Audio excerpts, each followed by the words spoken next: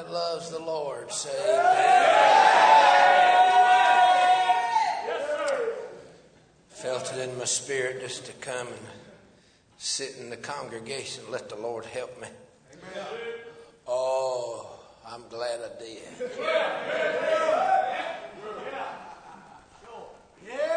I'm going to say two things to read my text and preach. The first thing I'm going to say, don't turn there right now, but before you go to bed tonight, or you can turn there, I don't care, but going into this second week,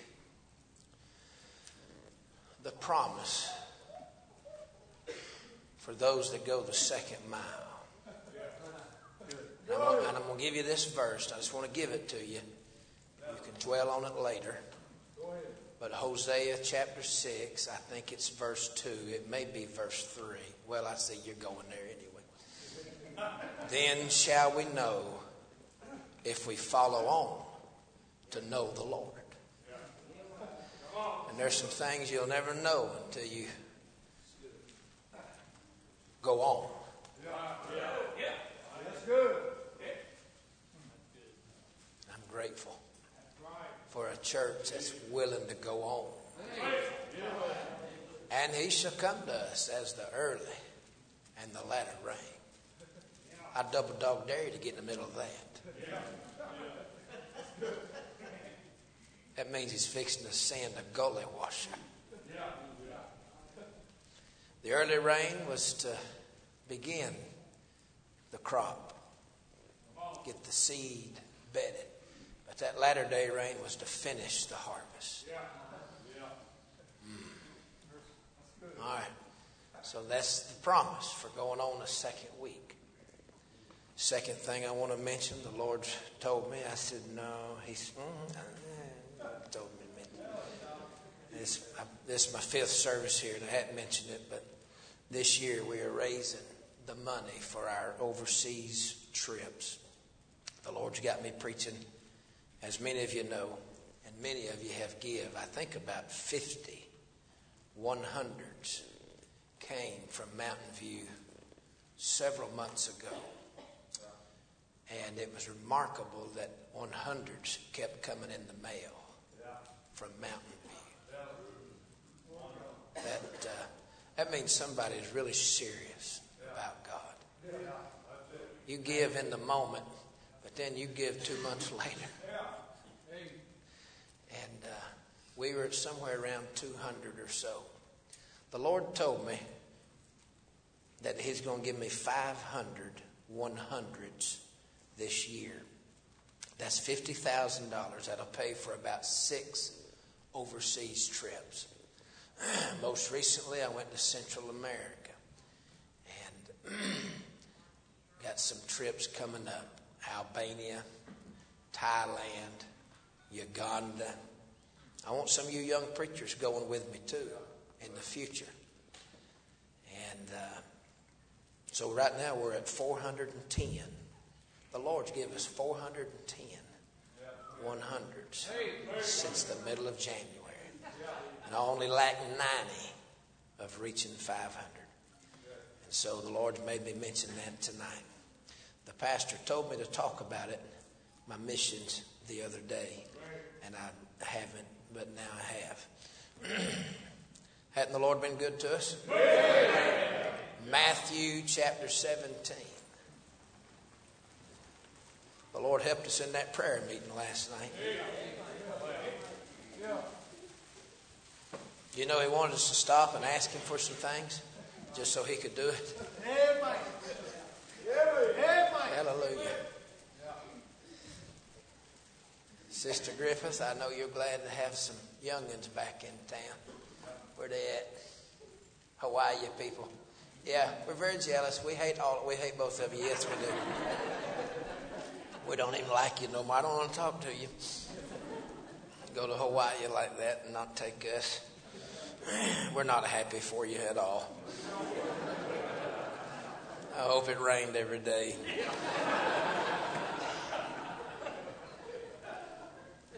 I know the preacher's been talking about y'all coming back, and we're thankful that you made it back safely. I'd love for the Lord to let the pastor get back in here Wednesday night. And I know what I'm praying about, but y'all leave me alone. I'm in Matthew 17. Lord, thank you for Calvary. Thank you for Jesus. Thank you for letting me sit on the front row and drink in these big gulps of cold water.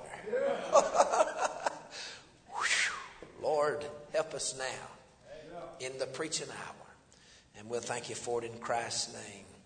Amen.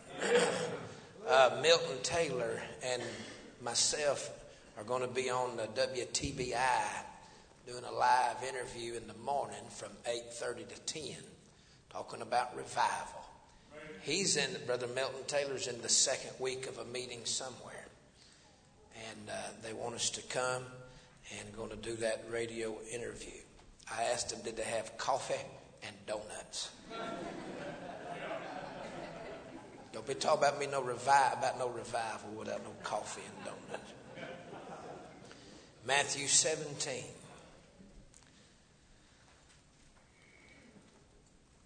The Lord help us. This is where Jesus showed his glory. This is where God revealed his glory to his disciples. The Mount of Transfiguration. And if the Lord help me, I'll preach a little while tonight on why Christ showed his glory to his disciples.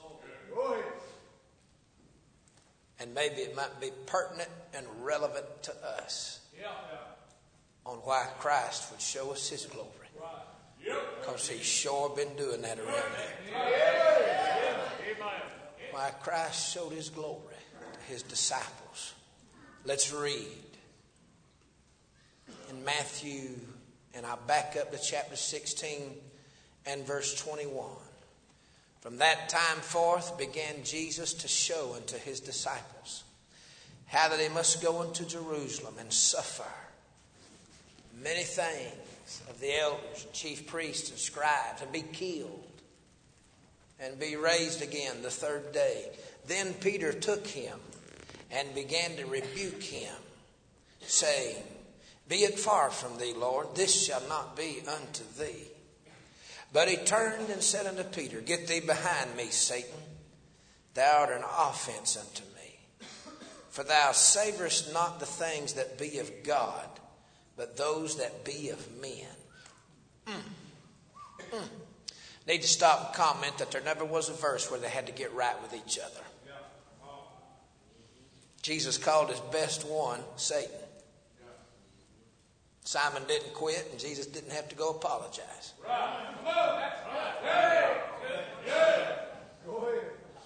Don't make me chase that rabbit. Now, it's a pretty strong church here in comparison to many others, and I'm not sure if you even need this, but I will lay it out there. That the Lord called Simon Satan and couldn't get rid of him. And he called Judas friend and couldn't keep him.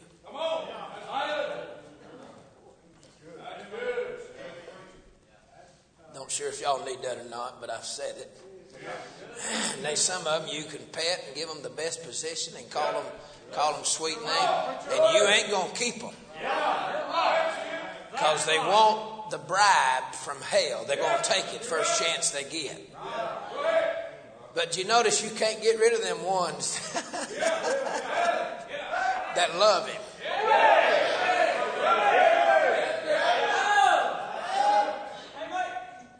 I'm in verse 24. Then said Jesus unto his disciples, If any man will come after me, let him deny himself and take up his cross and follow me. For whosoever will save his life shall lose it, and whosoever will lose his life for my sake shall find it. For what is a man profited if he shall gain the whole world and lose his own soul? Or what shall a man give in exchange for his soul? For the Son of Man shall come in the glory of his... I ain't scared of that glory I know some boys scared of it. The glory of his Father with his angels. And these preachers these young men on the front, absolutely getting slammed full of Jesus. I hope, and I don't feel this, I don't sense it anywhere, but you may not need this. It's the second thing you may not need that I'm fixing to say. And don't you dare go home with a critical spirit about them young guys up front going wild. You know, maybe you need to spend about 5 minutes in hell and then about 5 minutes in heaven and about 5 minutes at the foot of the cross. That's 15 minutes to change your little church attitude. Let you spend about 5 minutes in hell, and you'd get down here with these boys and you'd embarrass them.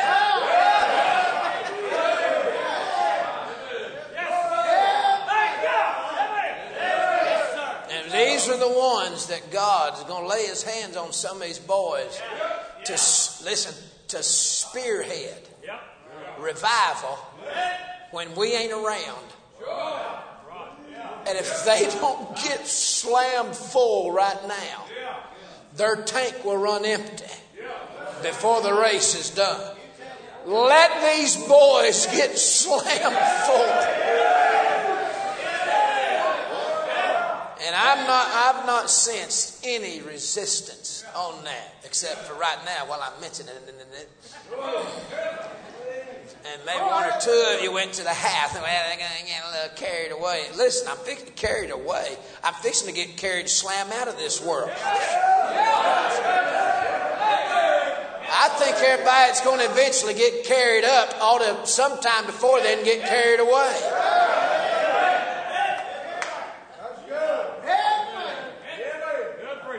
Where were we?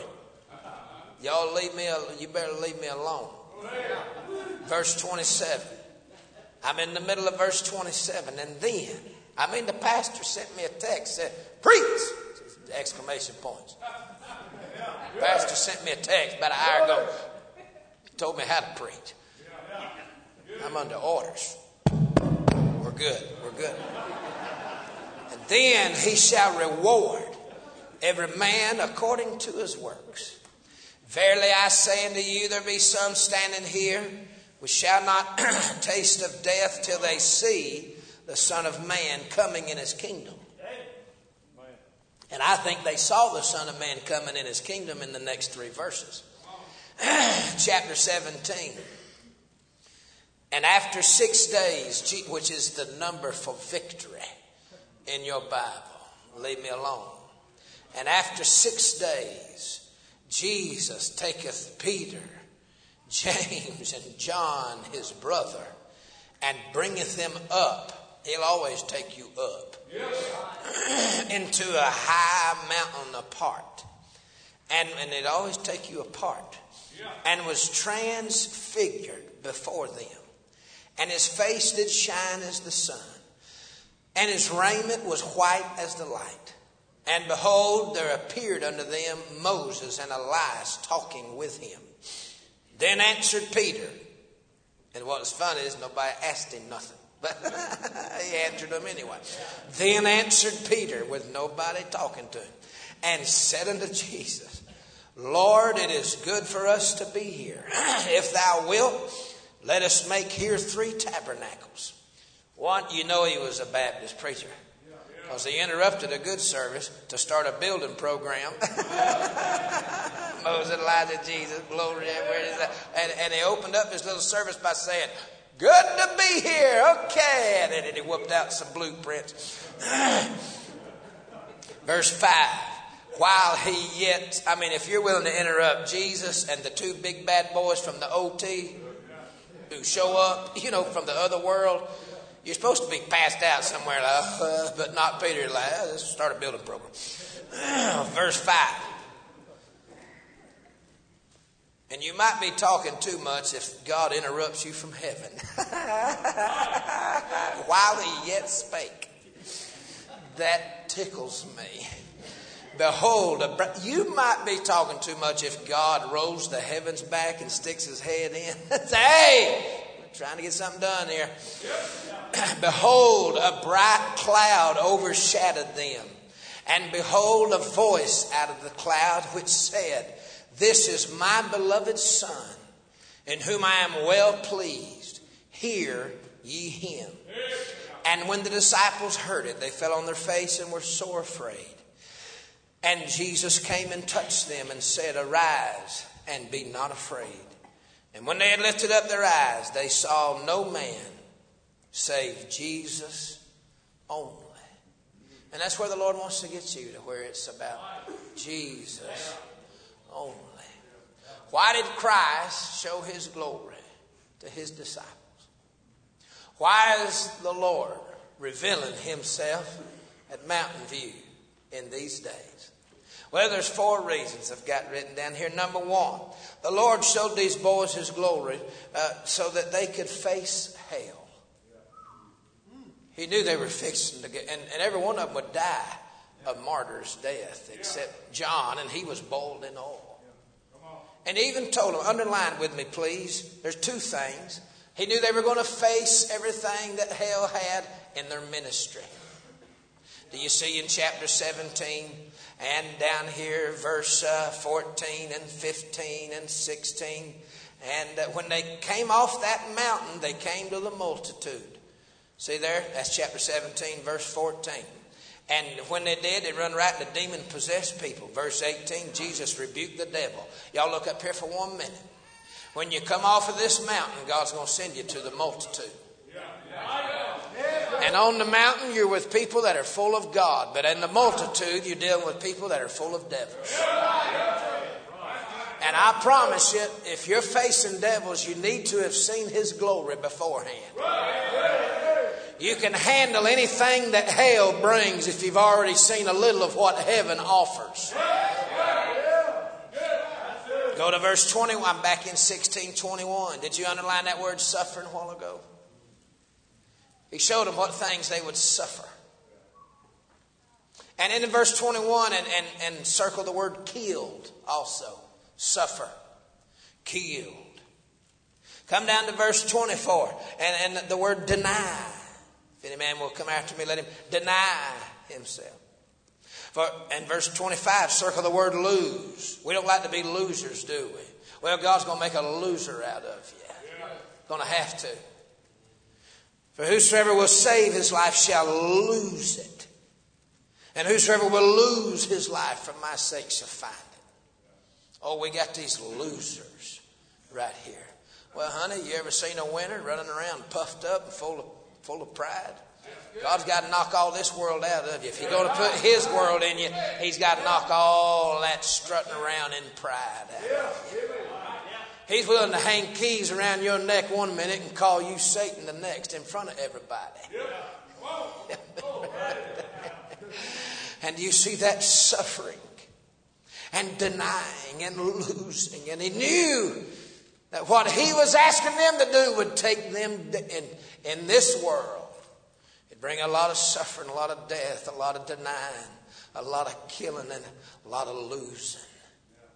Well, honey, if you ever go anywhere with God, he's going to have to kill you. You're about the only problem you got. Really? And his best solution is just to kill you and then resurrect Christ in you. I wish I had somebody. Oh, my. And so, because they were going to face hell, he showed them heaven. Can I get a witness? Oh, my. And I'll say this and move on to the second point. That, brother, I believe in my soul that America's not getting out of here as easy as you think she is. Prophecy in the second coming is not American-centered. It is Israel-centered. Only Mormons and Roman Catholics believe the kingdom of heaven's on earth and is already here. Y'all can try to save America if you want to. God's fixing to burn America.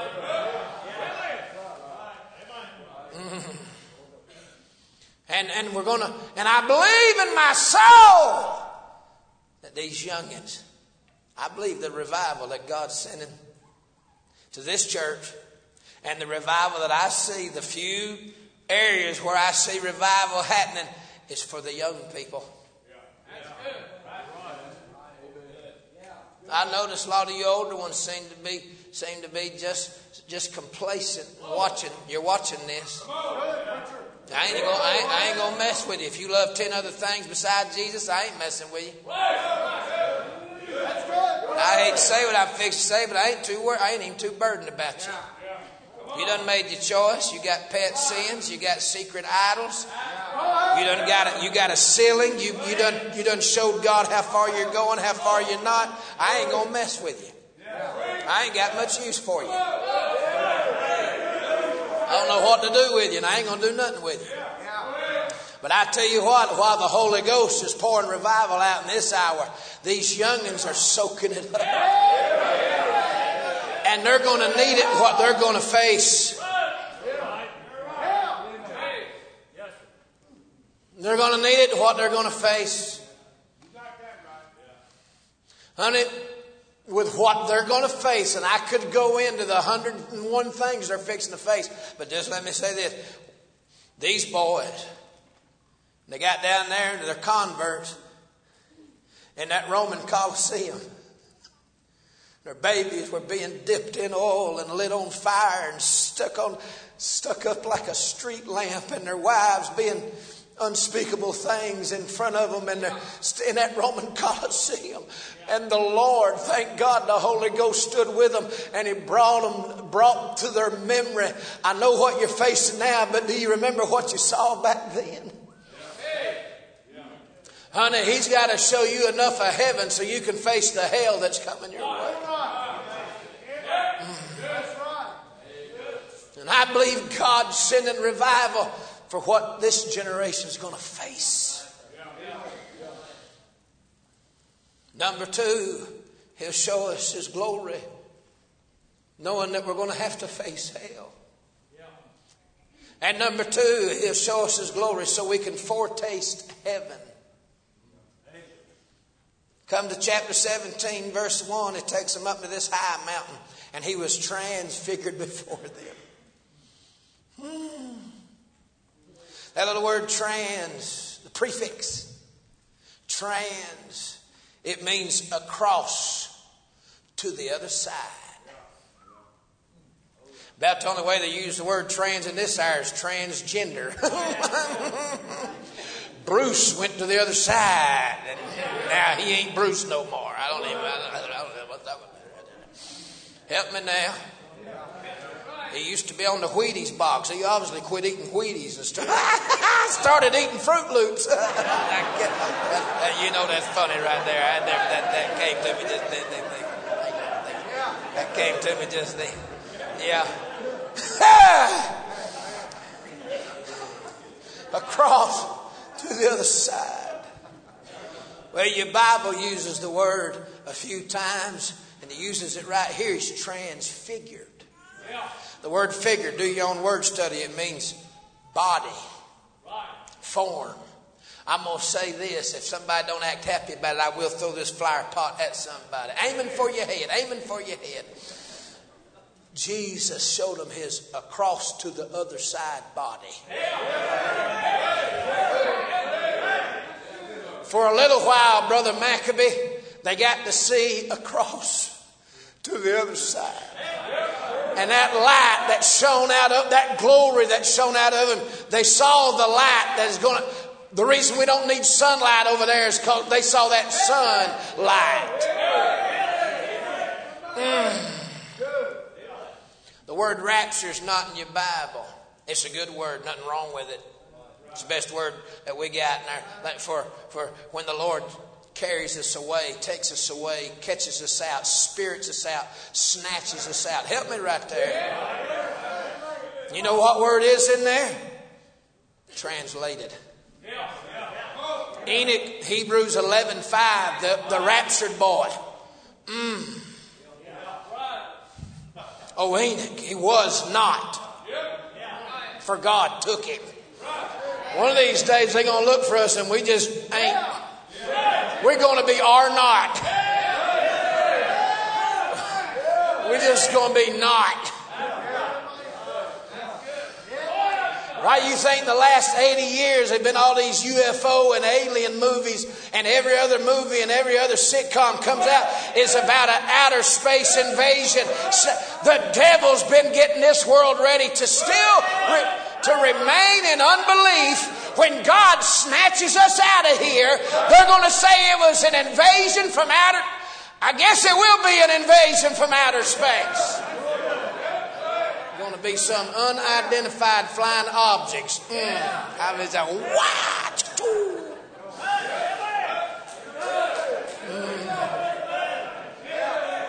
They used it 3 times.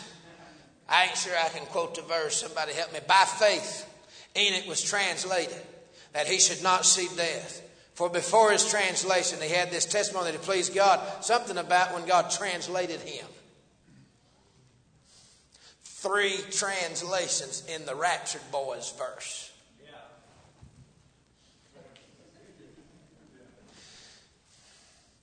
3 times your King James Bible says, come up hither.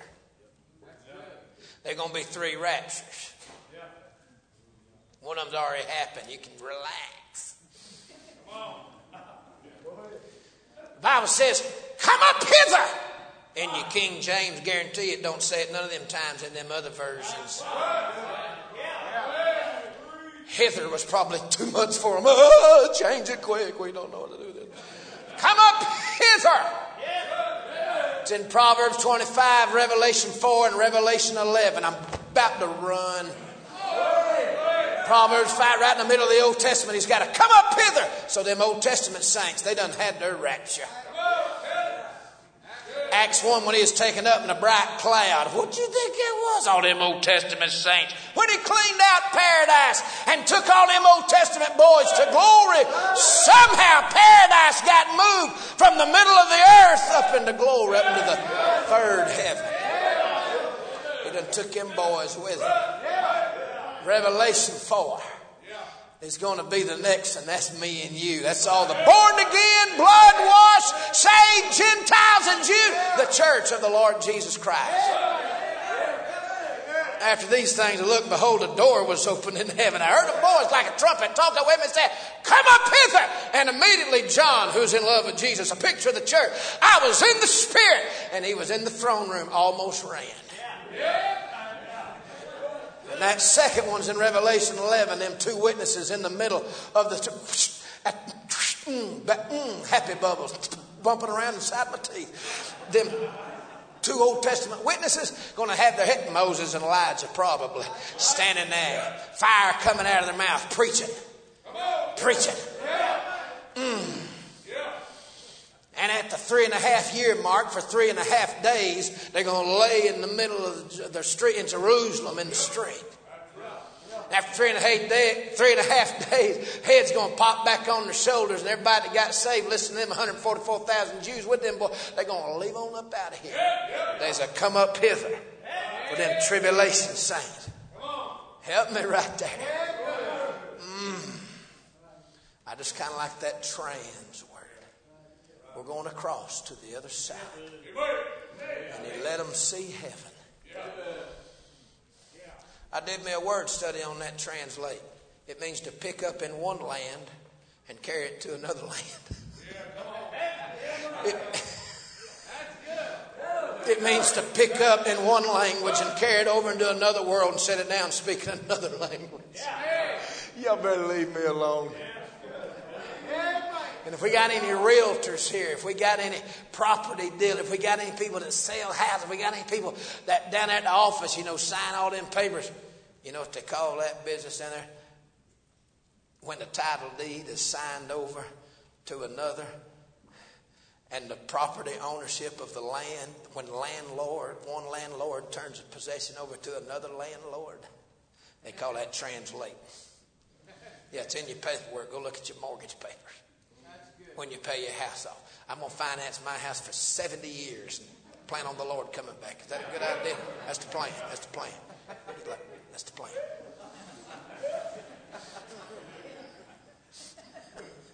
He'll be back before we have to pay it off. Oh, he wanted them to foretaste heaven. What you think the Lord's doing around here, showing His glory? He's letting some folk taste of heaven. If you're ever going to leave this world, you got to taste that world. If you're ever going to love that world better than this world, you got to taste of that world. You got to taste it. I was 13 when they filled me with the Holy Ghost on a Thursday night in July. Y'all ain't helping me. That's why these boys don't scare me. That's what I was. I'd foaming at the mouth, eating wooden pews. Amen. Going to every meeting I could find, drinking in all the preaching, praying. I actually thought in those days, that Jesus loved me with all the love there was. And I actually believed that He heard my prayers. I actually thought it was an amazing thing that He'd go to my hell to take me to His heaven. I just eat up with just crazy stuff like that. Oh, God, let me taste of heaven. And I'm glad He did, because hell's brought a lot my way since. Staggered me. Blocked me. Confused me. Devastated me. Stopped me for a minute. Help me now. There's enough of self. I started out on fire for God, but I met an old boy who really gave me a lot of problems. It was me. It was the old man. There's a saved nature in me, but boy, there's a sin nature in me. We stop right here and help all the church kids who get saved early and get started early. It is confusing when all of your sins, the worst sins you commit, is after you've been saved. And for church kids, we commit our worst sins after we know better. We've known better the whole time. And we have a hard time thinking that God will love us. We have no problem thinking God will love that harlot down there who never heard. God will love that old ex-convict with Hell's Angel tattoos because he don't know.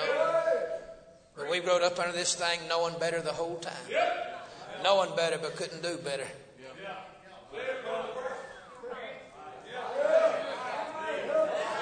I want to say something to all the church kids that ever got saved early, got started early.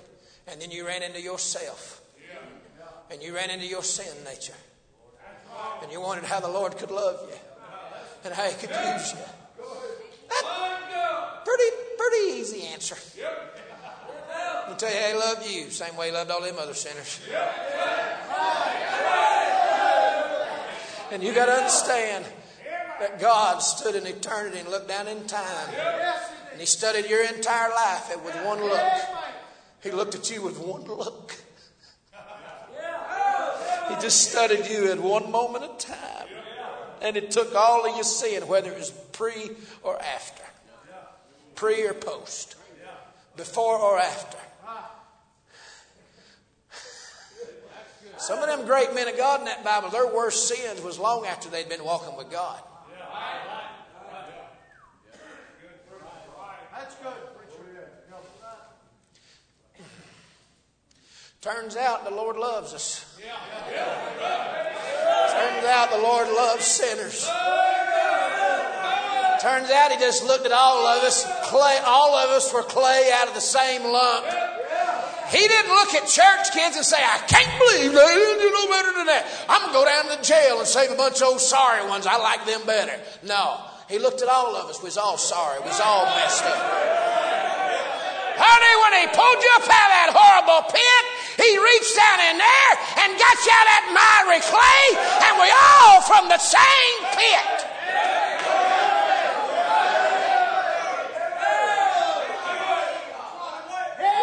Taste heaven. Why Christ showed them His glory. Number 3, so they could find their heroes. Look in verse 3. Behold, there appeared unto them Moses and Elias. Ooh. Then answered Peter. All right, so you got, circle them. Moses, there's Elijah, and Peter.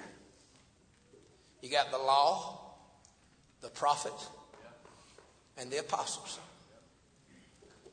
Help me now. By Moses came the law. Elijah represented the prophets. And Simon Peter in the previous chapter had them keys hung around his neck. The Lord got the goofiest one with the big mouth. He said, you'll do. I can sanctify that big mouth and we'll use it for something. And there you got, hey y'all, the law, the prophets, and the apostles. And God showed up and said, now, I got only one down here I want y'all to listen to. And that's my son. Y'all ain't helping me. It's good to have role models. It's good to have mentors. It don't offend me when you call them heroes. But at the end of the day, Moses was just a man. Elijah, what did James 5 say? Like passions. Quote it for me, it escapes me. James 5, Elijah, he was subject to passions like as we are. Thank you. He was a man of like, he was just a man. Matter of fact, let's talk about these boys up here. Look who's up on that glory. You know, you'd kind of think, okay, there's 5 men up there on that glory mount. Well, they must be something. Well, actually, they wasn't. God showed up and said, now, there's only one here.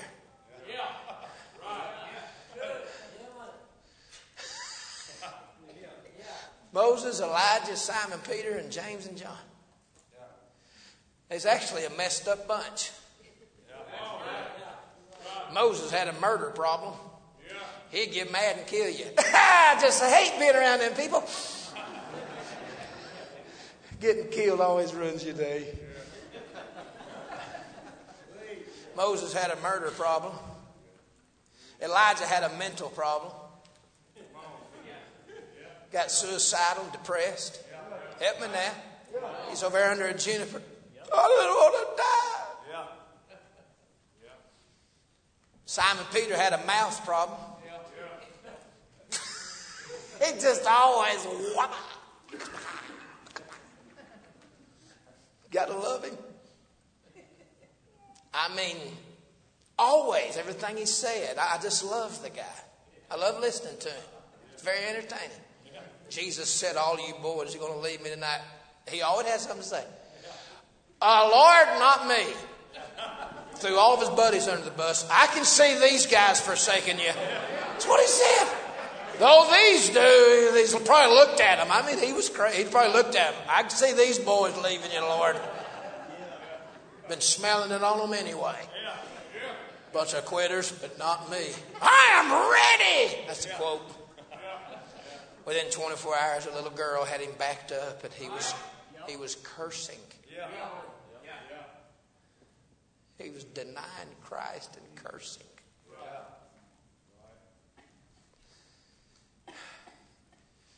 He had a mouth problem. And ain't that amazing? That's what the Lord wanted to use off of him, was his mouth. Acts 2, he was the Pentecost preacher.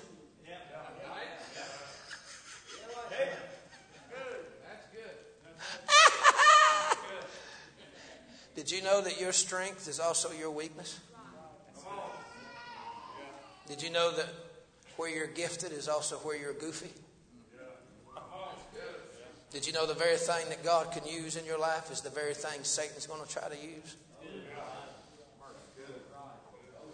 When Satan had a hold of his mouth, he is cursing. When God had a hold of his mouth, he is preaching to the whole city that just killed his Jesus. That meant they could have killed him that day, but he was filled with the Holy Ghost. Help me now. Whatever it is about you that God's made special in you, that's what hell wants to get a hold of.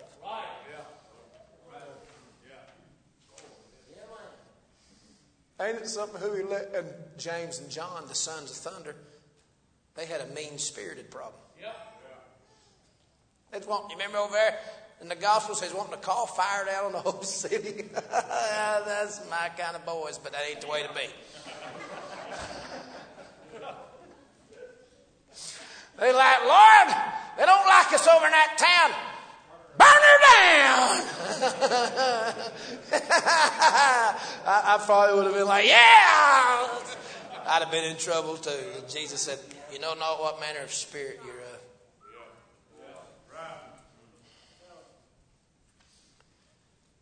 Moses had a murder problem. Did I already go over that here the other day? Need to go over it again. The very man, he put the 10 Commandments in his hand, engraved in stone in his own finger. Thou shalt not kill. Put it in the hands of a man who already had.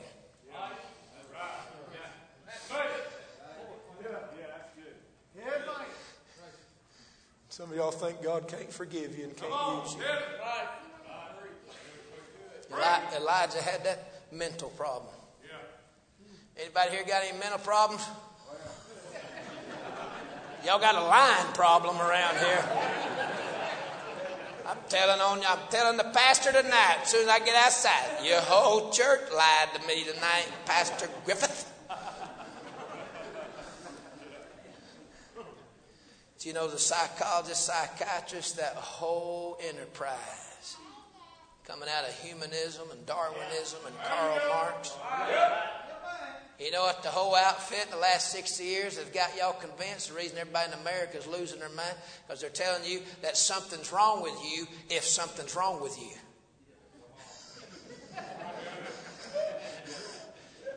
There's been something wrong with all of us ever since that woman in the garden talked to a snake and she's like, really? God's not being good to me? You know?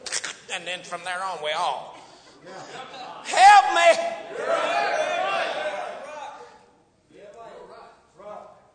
The first family was broke up. First woman there ever was unfaithful.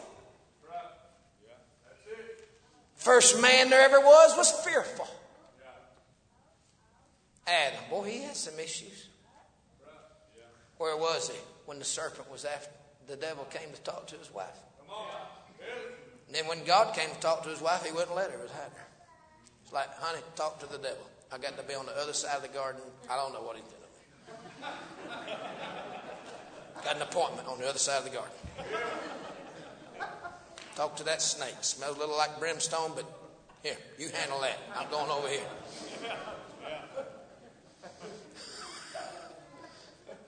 And then God comes in the garden and he won't let her talk to God. Said it last night, I'm going to say it again.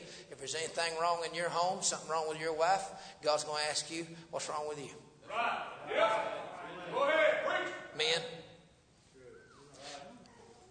I'm in the first marriage. There wasn't even nobody else around married. Adam's like, Lord, it was her fault. She's like,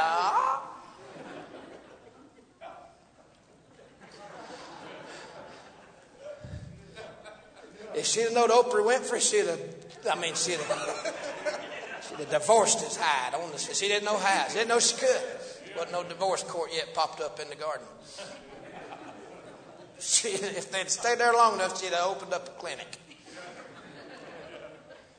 And then their boys, one killed the other for getting saved. Y'all quit acting like it's the first time anybody's ever had problems. We've had family problems. We've had mind problems. What about emotional problems? Are you kidding me? Everybody's been crazy since Adam and Eve. You glad to hear that? You glad to know that? Your spirit's dead. If you're lost, your spirit's your core. Then the soul, that's where you live. The spirit's where God lives. The soul's where you live.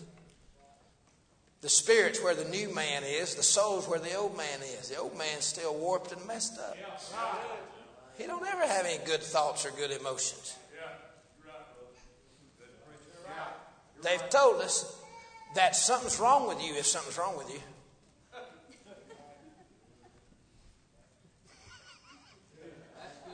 Have you ever went to that crowd and tried to get some help? They've had like 5 nervous breakdowns, and they're proud of them. That's like what made them qualified to help you. I fell completely apart, and now I'm just strung out on dope. Let me help you. Thank you. I'm in my 4th marriage and on my 5th nervous breakdown.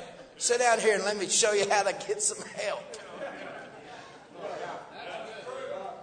They've come in the side doors of the church, the psychiatrists and psychologists, and here's what they've whispered in our ears. And a bunch of little old last day, unregenerate, unborn again, little old hireling sissies out of seminary has become our pastors, and all they are is counselors from hell.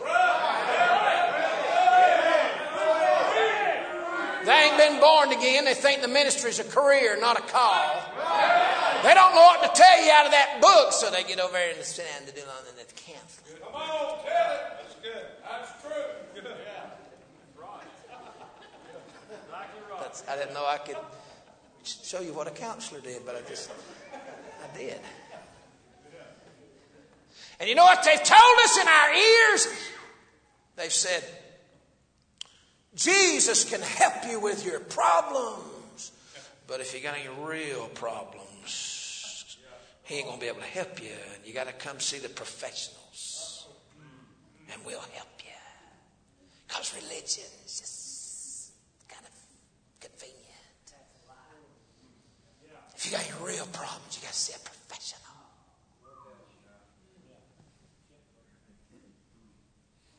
It's quiet in here.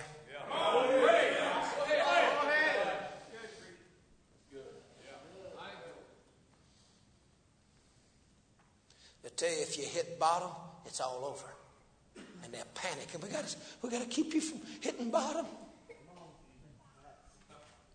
My daddy's crazy. He's an old country preacher. He's crazy. He's got a lot of wisdom most of the time.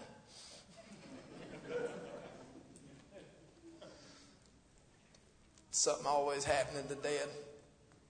He had a dream here a while back that he was falling. And you know, conventional wisdom, they say, you know, if you ever land in your dream, then you really die. Your heart will stop or something. Because everybody always wakes up. You know, bam, they wake up. And oh, I'm glad I woke up or I'd have died. You know, it's the urban myth. Did I say that right? Is that even a thing? So Dad, only Dad, he landed, never woke up. Only my dad would land. Said he was falling. And he weighs anywhere between 320 and 420, given summer or Thanksgiving, you know. And he was falling, and then he said, he landed, bam! And he didn't wake up. And he's like, and he like looked around and said, hey, I didn't die. And he was like getting up and happy and talking to people. You know, you can land and not die. And he just, and he went right on through 2 or 3 more dreams. I mean, he dispelled that urban myth. Is that myth? And I got news for you. You can hit the bottom and survive. Actually, God usually don't work with anybody until they've hit the bottom. Humpty Dumpty sat on a wall. This is a poem that just came to my mind. It's an old classic. Humpty Dumpty had a great fall. All the king's horses and all the king's men couldn't fix him again. But Humpty Dumpty just didn't know who to call. Look at there, I was a poet and was not even aware of it. Honey, when Moses threw them 10 commandments down, they shattered. But he picked up the broken pieces and carried them back up the mountain, and God made another again. Let me tell you something, He can't even help you till you get on the bottom. I'm going to say something. The pastor told me to preach the hide off of you. He got on to us and preach. I got to obey the pastor. I'm watching everybody this week. I'm looking because I can't help. I'm trying not to even look at you. But I can't help it. I'm seeing. And there's several countenances. Countenances, the old timers say. It's countenances. Some of y'all don't look saved. You just don't. I would not mention that. I've never had a ministry with confusion. I pastored from 21 to 29, one church. We never had a wave of confusion come through. I never had a revival where waves of confusion. So I don't do that. So with that said, let me tell y'all, there's several of y'all, and I don't know who you are, just your countenances. Yeah. Good. Yeah. How are you in this? But it looks like this ain't in you. Come on. I've seen it on several of the young ones, and I've seen it on several of the older ones. Come on. Good. You're in this church, but your countenance is empty. Yeah. Good. All right. Good. Right. You ain't going to get saved till you get on the bottom.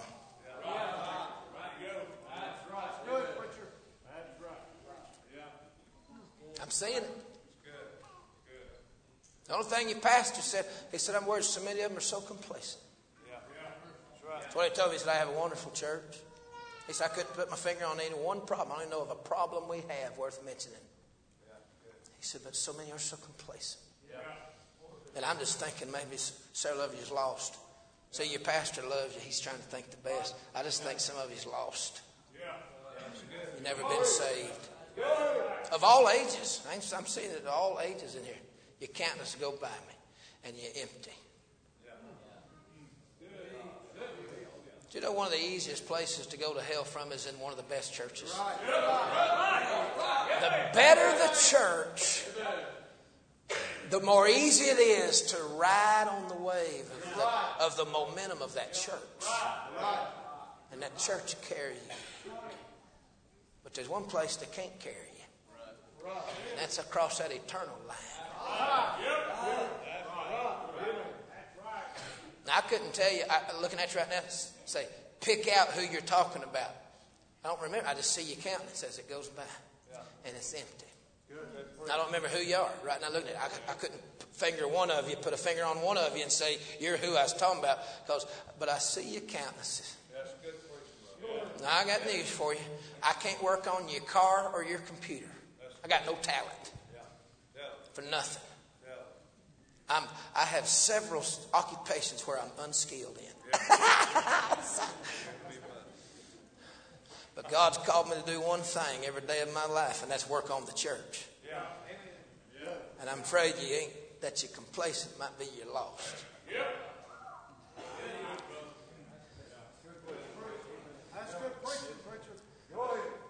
Me and your pastor have been trying to figure out, and we ain't trying too hard. We're not concerned about it. What the Lord's doing here. It's just occasionally saying, wonder what the Lord's doing. Well, we've been too nice to you. Taken for granted. I'm seeing some of you, with what you got on your countenance, I wouldn't want to take that and face eternity with it.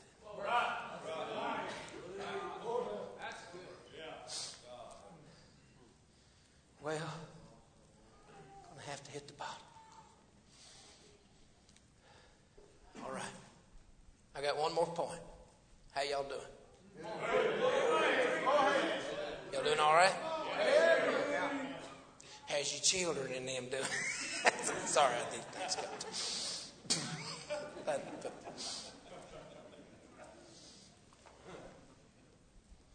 The last one, and I'll be done. Why did the Lord show them His glory? So they could face hell. So they could foretaste heaven. By the way, so they could find their heroes. And it's not Moses, Elijah. It's not Simon. It ain't James and John. Verse 8. When they lifted up their eyes, they saw no man. Hey! Underline it. They saw no man save Jesus only.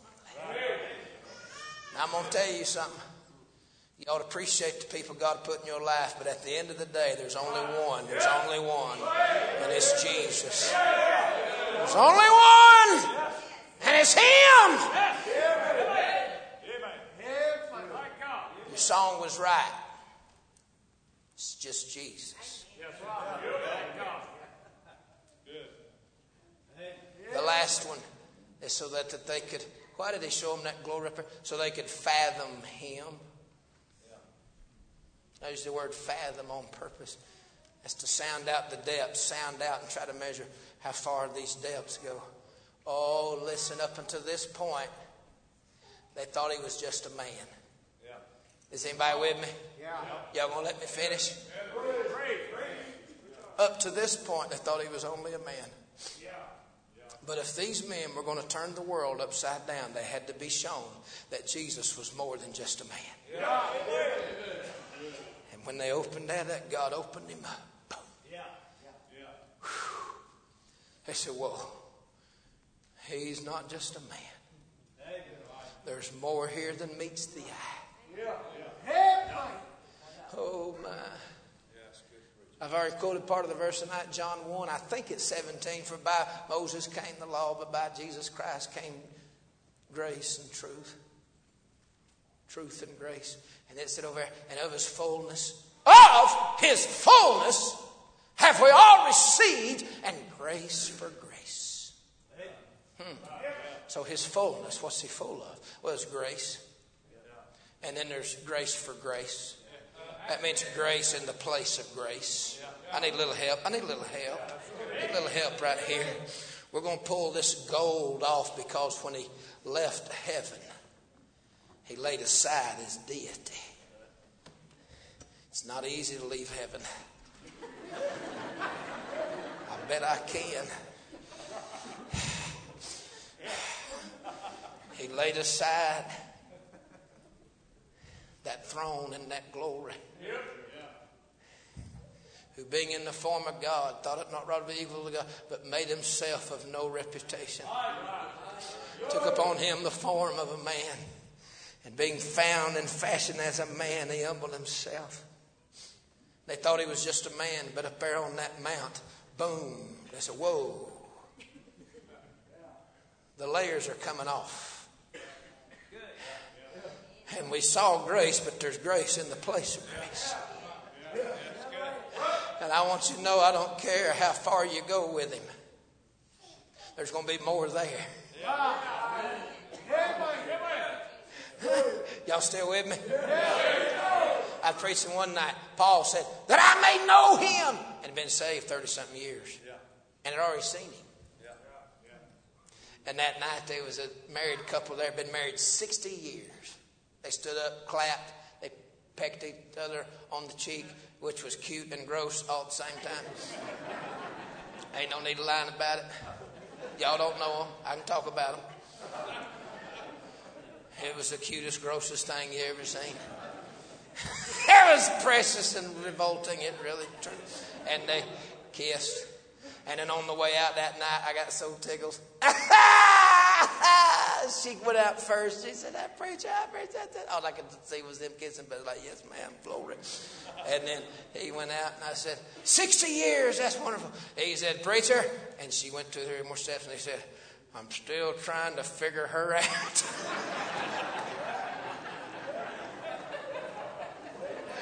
I said, well, just keep kissing, sir. I said, that was glorious. It's like heaven. It was all, just keep kissing. He said, I'm still trying to figure her out. I want you to know about the Lord. There's grace in the place of grace. There's grace to save you. And there's grace to keep you. God was showing you grace before you got saved. And he still had grace for you after you got saved. You kept confessing them sins you keep dealing with, and you say, I wonder if he'll forgive me this time. I wonder if there's still grace and still mercy there. Yeah, so it is. There's grace for living, grace for dying, grace for storms, grace for trials. And there's still grace. There'll be grace to serve him. There'll be grace to work with sinners. There'll be grace to pray. There'll be grace to weep. And there'll still be grace. He pulled you out of hell. Then he put you in heaven. Still grace. 10,000 years from now, honey, in the eons of glory, there'll still be grace. In the ages to come, there'll still be grace. Still be grace.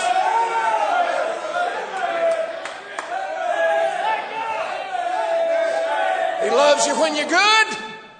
He loves you when you're bad. He loves you when you remember him. He loves you when you forget him. He dropped them handfuls of purpose out there for Ruth, and she kept it coming.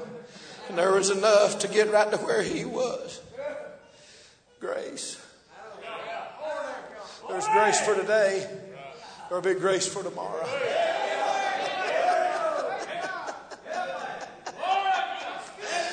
Woo! Grace. Grace, grace. God's grace. Grace that can pardon and cleanse within. Grace, grace. There was grace for our grandparents to come through the Great Depression, come through World War I and World War II. There'll be grace for these boys when the Muslims and the communists come. When Roman crosses, there was grace for, and there'll be grace for them Muslim swords. Grace. There's grace to save you, grace to save me, and one of these days the last sinner's going to come. And like the thief on the cross, he's going to say, will you save one more? Did e'er a sinner find the Lord wouldn't save him? That's the wrong words, but it's a good song. No, not one. No, not one. Was there a gift like the Savior given? No, not one. No, not one.